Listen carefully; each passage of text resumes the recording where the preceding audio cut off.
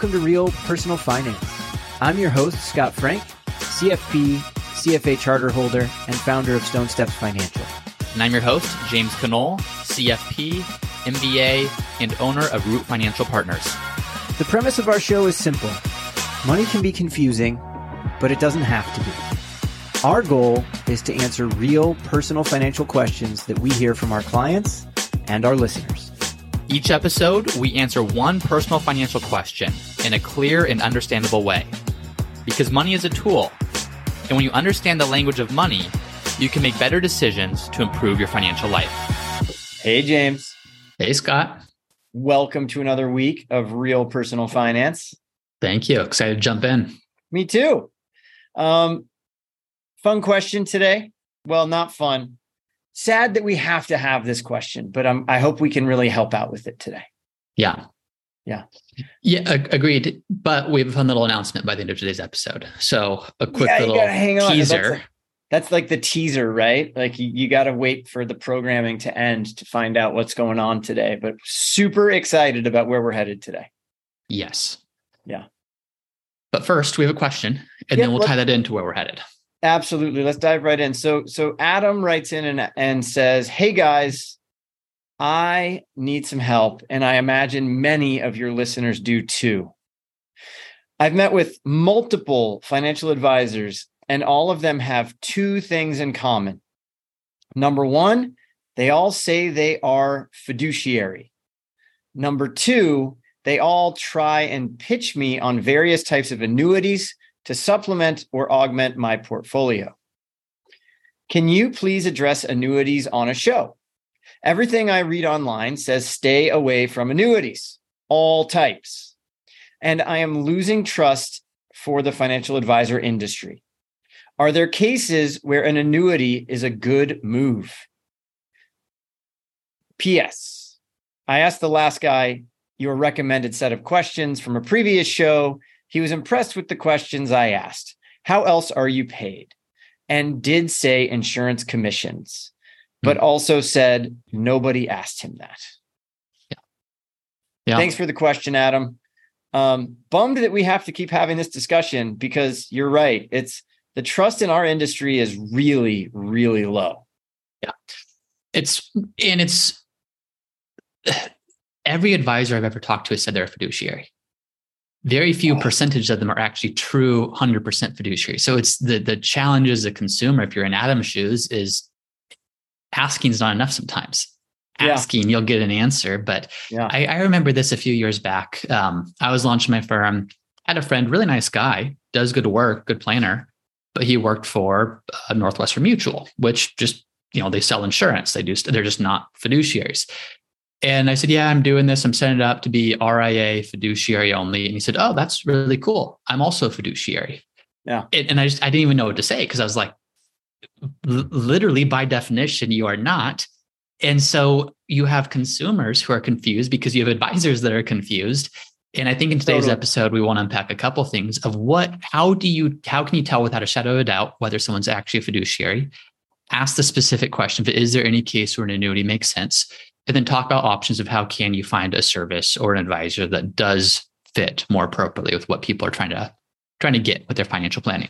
Fully agree, man. And the fact that first of all, fiduciary, if you've never heard the term before, we'll dive into it more in detail. Where did it come from? It actually came out of law, actually came out of court cases based on law.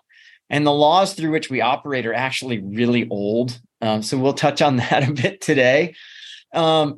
But, at the end of the day, you probably want someone who's working in your best interests, or actually try even more so. They need to act as though, in a sense, they're on your side of the table completely and trying to remove as many conflicts of interest as possible. We'll talk about that today in more detail and where we think you can go find some people who are going to, in a sense, be what I would call dolphins swimming amongst sharks. And I actually think there's some good sharks in the water. I just think anytime someone's selling a product, you have to recognize their incentive is to sell the product. It's just the way it works. That's how they get paid. So if I only get paid by helping you repair your house, I'm going to look for things that need to be repaired even if there aren't many things that need to be repaired, because that's how I get paid, right? Mm-hmm. If I get paid instead where you pay me an annual amount of money and I only repair things when they need to be repaired, I'm probably not going to repair things as often, because if something doesn't actually need to be repaired, why would I do that? So right. I think we just have to take the time to walk you through that in a bit more detail. But yeah, definitely let's chat about annuities. We've chatted about them before. Do we like them? Do we not like them? Are there cases in which they can make sense? And then we'll chat about how to find the background of how to find an advisor, how it works, the structure of how people get paid, and then where we can find one. And then we can end with our exciting news. Yeah, let's do it. Where do you want to start with all those things? Annuities. About them. I would say, like anything, they have their place. Otherwise, it wouldn't really exist. These things wouldn't be laws. These things wouldn't be things if there was absolutely zero use cases for them. Yep. The problem is most annuities, they pay a really significant commission. A lot of annuities pay 5, 6, 7% commission. So if I can go sell someone an annuity for $100,000, I might make $7,000 right off the bat. If I can go sell someone an annuity for $500,000, I might make $35,000 right off the bat. That's pretty attractive. Now, when I say me, we're actually not registered or set up to sell them, and that's on purpose because we don't want that conflict to exist. But what you have is you have something that can be a good fit in very select, almost narrow ranges of places from a planning perspective, in my opinion. But because the compensation is so attractive, it leads people to sell them for any reason, even just saying everyone should have an annuity. But the real reason is they're getting paid quite a bit of money for selling it. I largely agree with everything you're saying. I mean, if you're in the business of selling insurance products, selling term life insurance doesn't make you much money. And that's the thing that we advocate the most for, insurance type products on the show, because we think everyone needs it if they have a human capital issue in their life where they need that human capital to be protected. Mm-hmm. Once you get into universal life or variable life or any type of life insurance policy, and then even annuities, which is a different type of investment policy as well, usually offered through insurance companies, the commissions go up dramatically. The use cases go down dramatically, as you're saying. Mm-hmm. I 100% agree with what you're saying. Yeah. 100%. Where do you see there's a lot of cases where it doesn't make sense for someone who's young, building wealth, all those things. Yeah. It really Before we dive into where it makes sense, I just want to briefly explain what is actually happening when you purchase an annuity, right? Mm-hmm. Because I think a lot of people don't really get it. Because you'll see, especially right now with this year, with the markets down, annuity people who like to sell annuities or companies that like to sell annuities are going to be out in force right now. Why? Because the stock market's down. So your returns are down. And it creates a vulnerability in the markets. Now, that actually is a part of the markets. We already know it exists. Out of every year, 7 out of 10, typically it goes up. 3 out of 10, it goes down. So we know automatically that 30% of the time, our expectation is it should be down. This is one of those years. But when it's down, what happens is you can kind of get preyed upon in a sense by your vulnerability. Now, I just want to explain briefly what happens. So let's imagine that, James, you're going to buy an annuity. And let's just say, I'm not even going to talk about the type of annuity it is. What's going to happen is James is going to enter into a contract with an insurance company, and he's going to send money to the insurance company. And for that, the insurance company is going to make some level of guarantee. And I do say guarantee because they actually are making some form of a guarantee. Now, maybe they're saying that, hey, James, you send me $1,000 a month and I will offer you a rate of return that can't go lower than 3%. Oh, and if the market does better, we'll match the market move up to 14%. And it sounds so good on paper. It sounds great. Now, the question is, how can they actually do that? The way that they do that is they only make contracts that they can guarantee by investing themselves in the markets, keeping for themselves a profit, and giving you back a guaranteed payment in the future.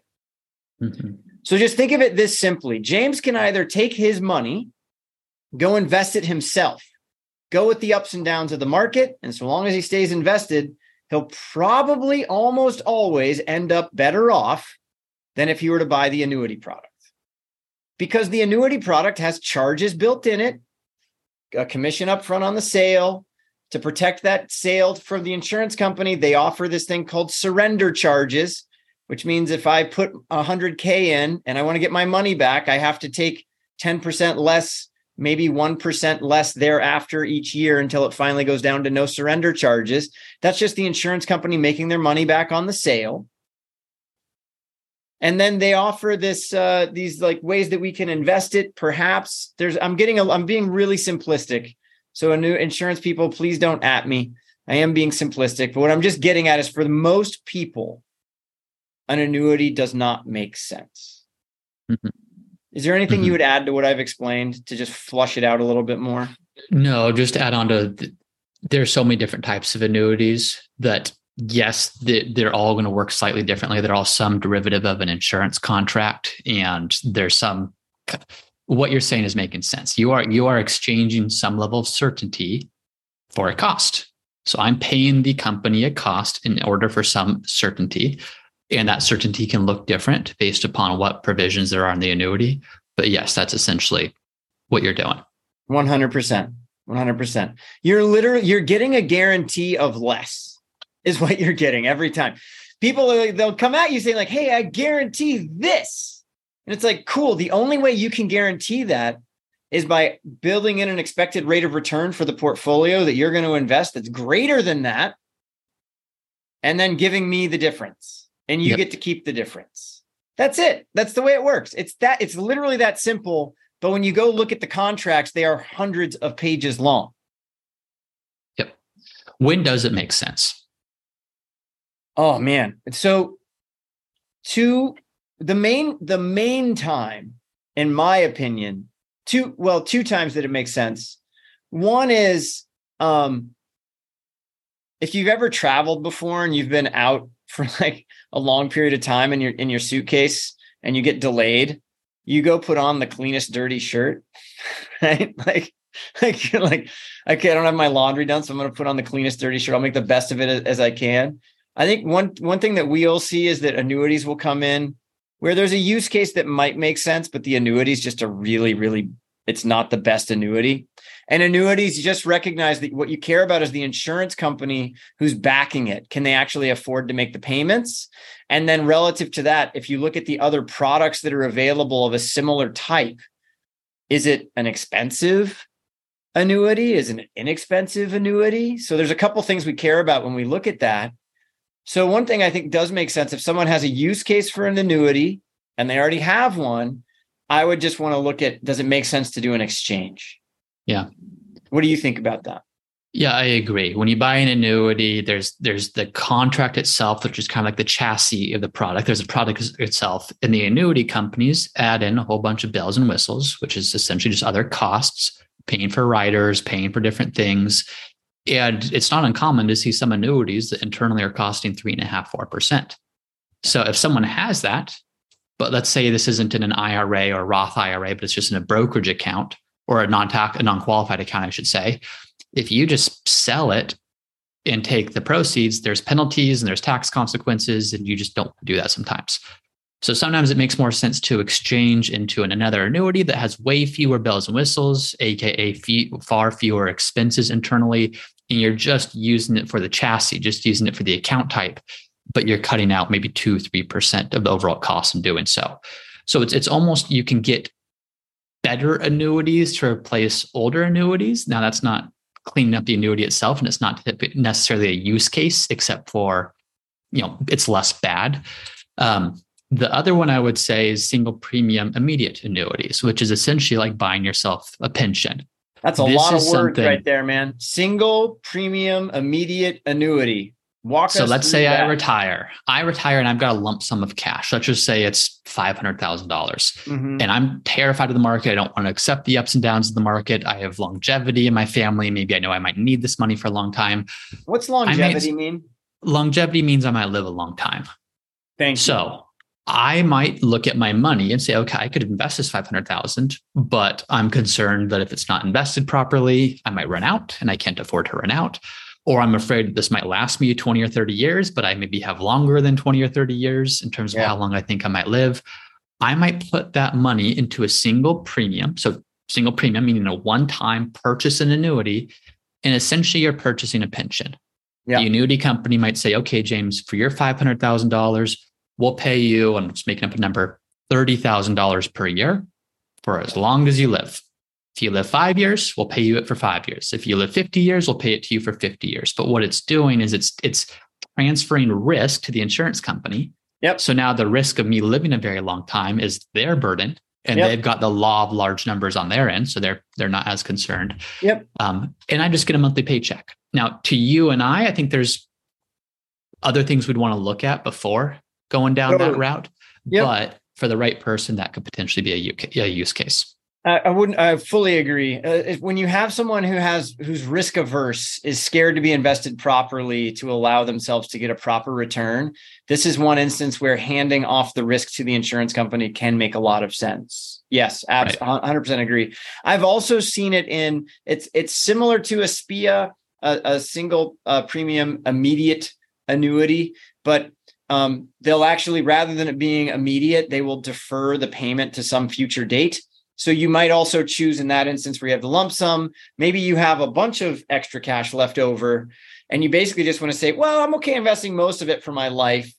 But what if everything goes to poop? Sorry, we're a clean show, so I can't say what I want to say. We don't use an explicit but it all goes downhill. Well, let's take 300 grand of that and put it in a single premium annuity today. And I can turn it on whenever I want in the future. And the more I delay that, the higher my payment becomes for the rest of my life. And then there's other things you can build into it. Like you could build in that maybe I want to turn it on when I'm finally 80 or 85, because I've really designed my life to live until 90. And now I just want to make sure I have the little excess when I need extra costs. Right. You can even have it built in so that it'll pay back the rest of the premium, should you not use it in other ways. So there is an instance where I think it can make sense, but it's pretty rare. Yeah. Yep. Yeah. I don't see very many cases. I think if the average person, more than the average person, just said, I'm going to plan on not using annuities in my financial strategy, 99 times out of 100, maybe they'd probably be better off for it. Yep. So I would default to not needing it, but if there's some more planning needed. And that's what the one thing that we're not saying to do here, which is the one that you'll hear a lot of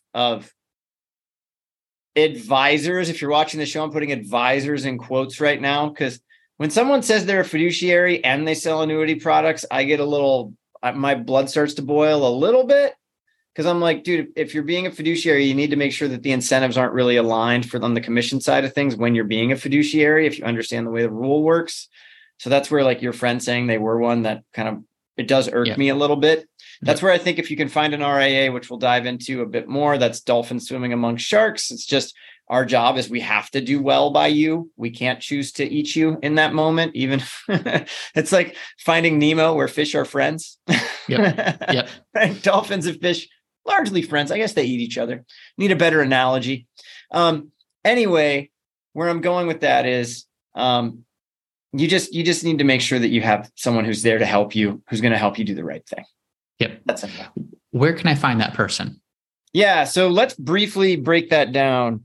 I just want to share my screen. So if you're watching at home. And while Scott's doing this, just a reminder, we are on YouTube, Real Personal Finance. So watch us banter back and forth on YouTube and watch Scott's artwork as we do it as well. My beautiful artwork. How to find a real financial planner is what I'm saying for this one. Now, there's two different technically three laws, but coming out of the Great Depression, there were a few laws that the congressmen put in place to try to protect consumers when working in the financial markets. The first two were called the 1933 and 34 Securities Acts. And the 33 and 34 Securities Acts basically created a space for what we'll call broker dealers.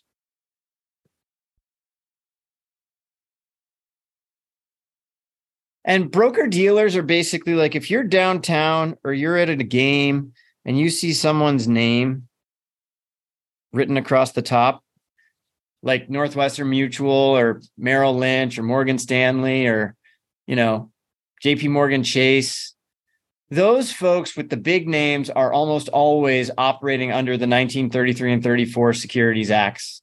And they are what we would call a broker dealer. And a broker dealer, when you work with someone, they have to operate under what we call a suitability rule. As opposed to what, Scott? I'll get there. Suitability just simply means that like I'm a broker and James comes in to see me. James and I determine quickly that he needs to invest and he really wants to be invested in the S&P 500. I can, from a suitability standpoint, I can offer him any S&P fund. Now, I might have one that pays me 1%, and I might have one that pays me 0.03%. Which one am I going to choose? You're going to choose the 1%. Of course I am, because I make more money, right? So it's just the incentive is set up such that I make money when I sell product to people. So I'm going to line myself up to make as much money as I can on selling. Now, as much is kind of crude. That's like a cynic version. But just realize that if I have a choice between 1%, 0.03%, and maybe there's a 0.75% option, maybe I choose the 0.75% option because I don't need to make all the money off of James. But I'm definitely not choosing the 0.03% option because I don't make any money. I have to live, right? That's the incentive, is I have to make a living. We should all make a living. Just recognize when you work with big name firms who operate under suitability, they're making money off of selling things to you. It's just how it works. Now, The person selling might not make money directly by selling to you, but they're making money through selling things to you and by having like certain buckets filled within their firm. That's the simplest way I can explain it. Is there anything else you'd add to this style? Nope. That sounds good. So then down here, we have the 1940 Act. The 1940 Act created registered investment advisors. That's what James and I have for our firms, Root Financial. And are you just called Root now? He just did the coolest rebranding ever. So you should go check out his website. I'm very jealous. So Stone Steps Financial and Root Financial are registered investment advisors. We operate under the 1940 Securities Act. The 1940 Securities Act made it so that we have to operate as, and I don't think it actually said it in the document, fiduciaries. We have to operate as fiduciaries at all times. This is one of the biggest issues. I'm going to write here, at all times. If you go watch, you're going to see I literally put at all times. Why did I do that? I personally get upset with one of the credentials that we carry, the CFP board, the Certified Financial Planning designation, because they allow people to take a hat off and put a hat back on. So I can be a broker dealer and say I'm a fiduciary, but then I can go sell you a product and I can take that hat off and go sell you the product under suitability. And now I can come back and I can put the hat back on. To me, that makes it very confusing. And that's really what Adam was dealing with, more than likely. That's exactly what I was going to say. Adam, the person who told you this may not have been lying. They may be a fiduciary and a broker dealer, but they're not telling you under which capacity they're operating. They're not telling you, am I making this recommendation as a fiduciary or as a broker dealer, just that I am one, but that doesn't prevent them from selling products and doing non-fiduciary. So new question that I just realized would be a good one. Are you always a fiduciary? That's in addition to the two questions that we'd asked before. How do I pay you? How else are you paid? If someone can say they're always a fiduciary, you pay them directly, they get paid in no other way, they more than likely are a fiduciary at all times. If they say no to any of those questions along the way, they more than likely are not a fiduciary at all times. And to be clear, guys, it's your choice who you want to work with. Like, we'll talk more about that too. But the registered investment advisor space is a small space with a small amount of investable assets compared to the broker dealer side of things, right? If it was in terms of size, I don't actually have the size numbers in front of me, but I just know that the broker dealers are like a behemoth. They're like the biggest cruise ship ever out on the water. And the RIA space is it's not a dinghy, but it's certainly just a little yacht compared to that cruise ship. Like there's just not a lot of money in the RIA space, comparatively speaking. That actually makes it really hard for you guys from a service perspective, though. Am I missing anything for this so far, sir? No, I think we should talk about where they can find, where can people find these RIAs or these fiduciaries? Well, that is where I want to go next. And my thing is like, you have to, but I want to touch on cost first, because cost matters. And just recognize that a registered investment advisor, there are not lots of them. So they're scarce. I'm going to write RIA equals scarcity. What happens if you have a scarce product, James? Price of that product goes up. Price is high. Especially if you want, like the work that James and I do, where we're fee-only fiduciaries who are doing a full service offering to our clients. We're investing holistically. So the way I explain it to clients whenever you work with us is I just draw a star and you have investments up here. And then you have like insurance here and your estate plan here. And then like cash flow and balance sheet. You got to look at the site to see it, and then taxes. Like we're doing all this stuff for you and you guys are the focus of it. You're the lens through which we make all your choices.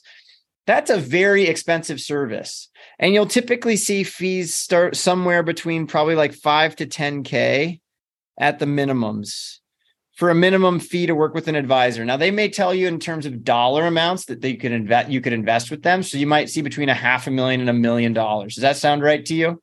Yeah, there's certainly outliers, shouldn't say outliers. Certainly firms outside of that, but I would say the majority, that's pretty accurate. Yeah. And then from there, you might find someone who could help you with hourly. And if you do, it's probably going to be in the range of like, I don't know, between 150 to like $500 an hour, depending on like how good they are to do hourly work for you. If you just want to plan, but you can see it gets expensive really fast. Now, the reason I explain that though, is because when you go look at the broker dealer side of things, if you understand their incentives, they can actually be fairly inexpensive way to get help. Mm-hmm. Does that make sense? Yep. So that's that. Now, where can they go find one? What do you think, sir? I'll just write in the names that you give.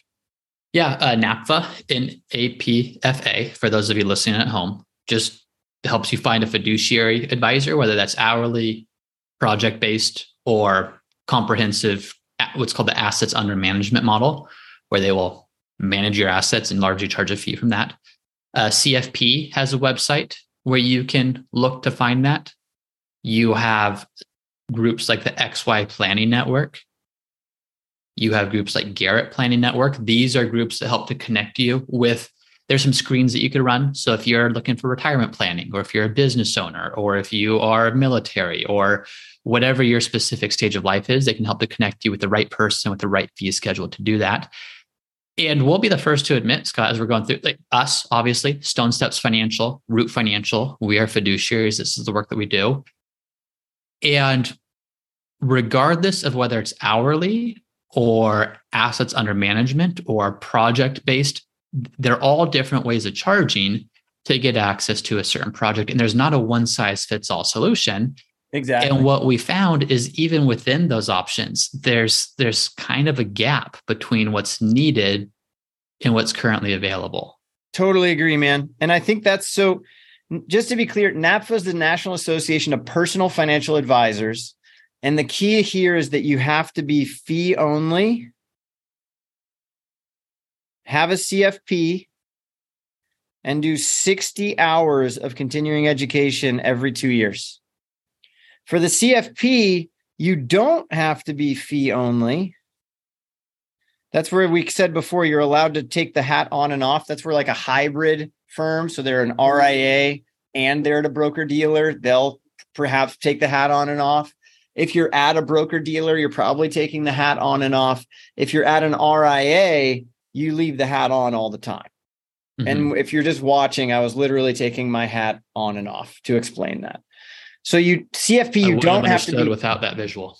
Thank you. Right. It's way better with the visual. You do have to be fee. You don't have to be fee only to be a CFP, and you have to do, but you still have to do 30 hours of continuing education every 2 years.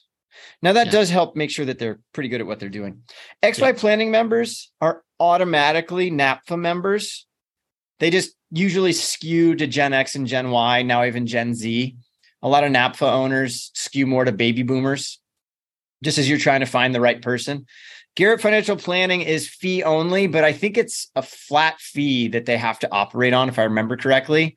There's few of them, and the ones that I typically try to search to help people find a fee only flat fee advisor, they're almost always booked full. And it's because the model, just the way the model works, they are inexpensive relative to the market. So they fill up really fast and then they get too busy and then they can't help other people. Just the way it works. Root and Stone Steps, we're just going to grow to be $1 billion firms. So come on over anytime. Mm-hmm. Okay. So the last thing that I would end with as we explain things is I think that what you need to focus on is your level of service that you're looking for. And what I mean by that is, let's say it's full service over here, and it's basically like do it yourself over here, and there's a sliding scale. Does that make sense? Yep. So full service, I would say like Root is going to be full service. Stone Steps is going to be full service. Most of those NAPFA firms are probably going to be full service. XYPN advisors, I'm going to give them like a scale. I'm going to say they're probably going to be over in this area. So, and what I mean by that is you might find guys that'll do projects for a fee, or they might be full service. And when I say full service, what I mean is the way I view it is like, if you want to do everything on your own, that's a full do-it-yourself investor. You don't even want to talk to an advisor. You don't even want a second opinion. You just want to handle it all by yourself, and you're never going to reach out for help. The fact that you're listening to this show means you're probably not a full do-it-yourself investor. You're willing to listen to other people to learn, right? But as far as who's going to execute on everything, you're going to do it yourself. So you're still pretty much a do-it-yourself investor. If we think about level of service, that's where I think do-it-yourself investing is. Then in here, you kind of have this middle area. And in the middle area, you might want things like, I'm going to write different words that I think people come and look for. They want validation. They want to know, like, maybe you're a do-it-yourselfer, but you want to like, hey, I'd like someone to do a project with me to make sure that I'm doing this correctly, that I'm not missing anything. I want to optimize, but I don't want to full-time optimize. I still want to do things. Does that make sense? Yep. Cool. So I think that's where the bulk of our folks live. And then I think that, some of the projects and whatnot, you could probably find like broker dealers are going to be a bit more transactional. So they're probably going to live, to me, now you tell me if you feel differently, but I think they're probably going to live more so in like this kind of a space. What do you think? I would say it totally depends upon the advisor. There's some great advisors in the broker-dealer model that do full service. There's some that they literally just sell you a product that you don't need. So there's a huge spectrum there, I'd say. I agree. I know more too. But I think what I'm getting at is, thank you for reframing that for me, because I think they go almost the whole gamut from helping a do-it-yourselfer through doing full service. Whereas the Registered Investment Advisory Group really just looks at for the more so full service type people. Maybe they do some project work. Would you agree with that? Yep. Fully agree. Now, the thing that we realized here at Real Personal Finance is that there's a space that's missing. And it's basically on the RIA side, there's basically this whole area that's pretty much neglected. And we'd like to help try to do something about that. So today we are announcing that we are launching what we call Real Personal Finance Nation. Ta-da! We need to get the editor to do some like drum roll stuff as you're announcing that. Right? Don't we need a drum roll? Someone send us in a drum roll. Yeah. But here's what Real Personal Finance Nation will do. Now, the issue with our business, to be clear, is that our business is highly regulated. So we can't offer inexpensive, comprehensive financial planning. Just doesn't happen. However, we can have, through a company that offers educational content, Real Personal Finance, we can start to offer you access to an Element scorecard that's your own, a community in which you can get together with others and start having conversations around money and how you're going to help each other and celebrate wins and losses. Think of it like, I personally think of it like Weight Watchers back in the 80s when my mom was trying to lose weight. She would open up the door, walk in the strip mall, get on the scale, and then go sit down in a circle and chat about money. And then once a month, we're going to have Ask Me Anythings between James and myself. So we'll flip on who does them, but it'll be every Friday. I think it's going to be at 11 Pacific, 2 Eastern for 1 hour. Any question you have, we will try to answer. And what we'll do is we're going to build, those will be put up in the community so you can watch them anytime if you can't make it. And then we're going to slice them up by elements. So we're building out content for you over time. But it's a community to deepen your knowledge base. It's a place to go learn. The thing that it can't be is it can't be us providing you with your specific answer. If you need a specific answer, you need to go reach out to either Root Financial or Stone Steps or an advisor through XY Planning Network, an advisor through NAPFA to go help you find someone who can actually put on their fiduciary hat and help you solve your problems.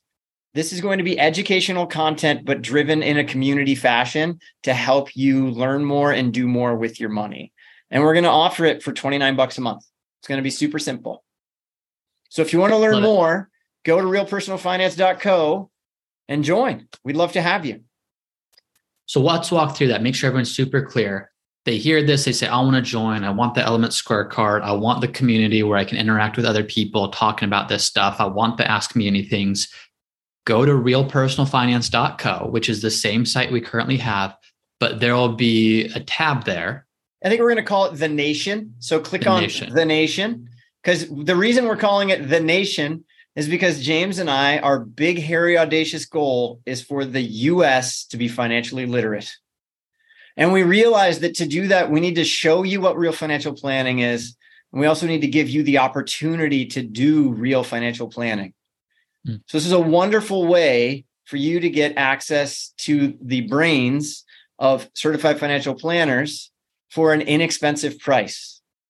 Yep. And I just want to be clear, we're not offering it for free for a reason. Free is literally worth nothing to us as human beings. So we're offering it at a price point that's very accessible to anyone so that you will show up and be committed to actually being a part of a community. Love it. So as people are listening to this, if you are looking for full service, you're not going to find that in the Nation. You're going to find that by working with a firm like Scott's, like myself's, like a good fiduciary firm. But if you're saying, you know what, I don't know that I need that full service, but I do need something. I do want more access. I do want my own Element scorecard to track my spending rate, my save rate, my burn, all of these things. That's what this is for. It's for understanding clearly where you are, helping to understand clearly where you want to go, having some more dedicated time from Scott, from myself, having archives of resources there at a low monthly price that will allow you to get control of your financial future without feeling like you need to go pay what could be several $1,000s per year or more if you're working with a full service firm. Exactly. The way that I view this is, and you will have access to us through those 1 hour Ask Me Anythings. But we're not going to be living in the communities because we have full-time jobs to operate, right? But we're going to build a facilitation for you as a community to help you get the right answers. We're also going to create a space for young up-and-coming advisors in training to come in and help answer questions. So there's lots of fun stuff that we're working on here. It's going to be a wonderful way to help you make the next step in your own financial life. And that's really what this is all about. But the way I liken it, where I was drawing levels of service, is because like, hey, if you pay us $29 a month and you always do everything and you always follow through, you are never going to hire one of our firms. And for that, we are like, good job, grateful. If you don't follow through, we'll look and see, like, are there ways that for you, you could reach out to someone to have them help you if that's what you need. Maybe just as a one-time check-in. And then, of course, you can always hire full-time firms if you ever have that actual need. But this will be a wonderful way for you to find out what you need in a community setting, which the other key here for community that I just want to be very clear on, we do not chat about our finances with anyone. It's one of the most protected conversations we have in our lives. And so what we're looking to do is create a community where you can have a safe container to have conversations about money, to help each other. That is the key to all of this, and will be the key to having a great community. The Element Scorecard will be wonderful to help you understand your objective data, what's going on in your finances. Bringing that together with your own life will happen inside the community, and that's where the rubber meets the road, in my opinion. Yeah. Awesome. So go to realpersonalfinance.co. That's .co, not .com. Sure. Click on the nation, join the nation, and change your life. Get on track, hope. Do all the things. We were just talking about guarantees and annuities. I can't guarantee it'll change your life, but I wish we could. We really, this has been a passion project for James and I for almost 4 years now. How long have we been doing this? On that. Yeah, 3.5. But it's always been about helping you better your own life. And I think we're at a place where we finally have the technology and tools to help you start to do that on your own for a very, very inexpensive price. And we really hope that you'll join. Yeah, love it. Anything else for today? I think that's a great place to wrap. Nope. Just thanks for the question, Adam. And thank you for everyone who brings in questions. If you have one, please submit at realpersonalfinance.co. I have a question.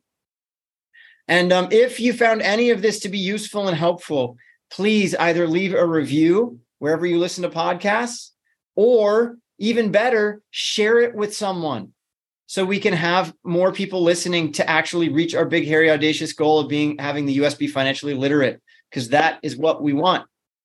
Love it. Awesome. Well, thank you, Scott. And we will see everyone next time. Bye.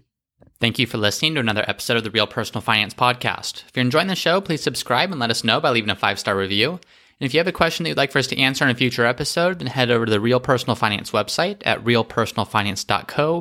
And there'll be a section on the bottom of each page there where you can submit your question for Scott and I to answer on a future episode. Thanks again for listening, and we'll see you next time. This podcast is for informational and entertainment purposes only and should not be relied upon for a basis for investment decision. This podcast is not engaged in rendering legal, financial, or other professional services.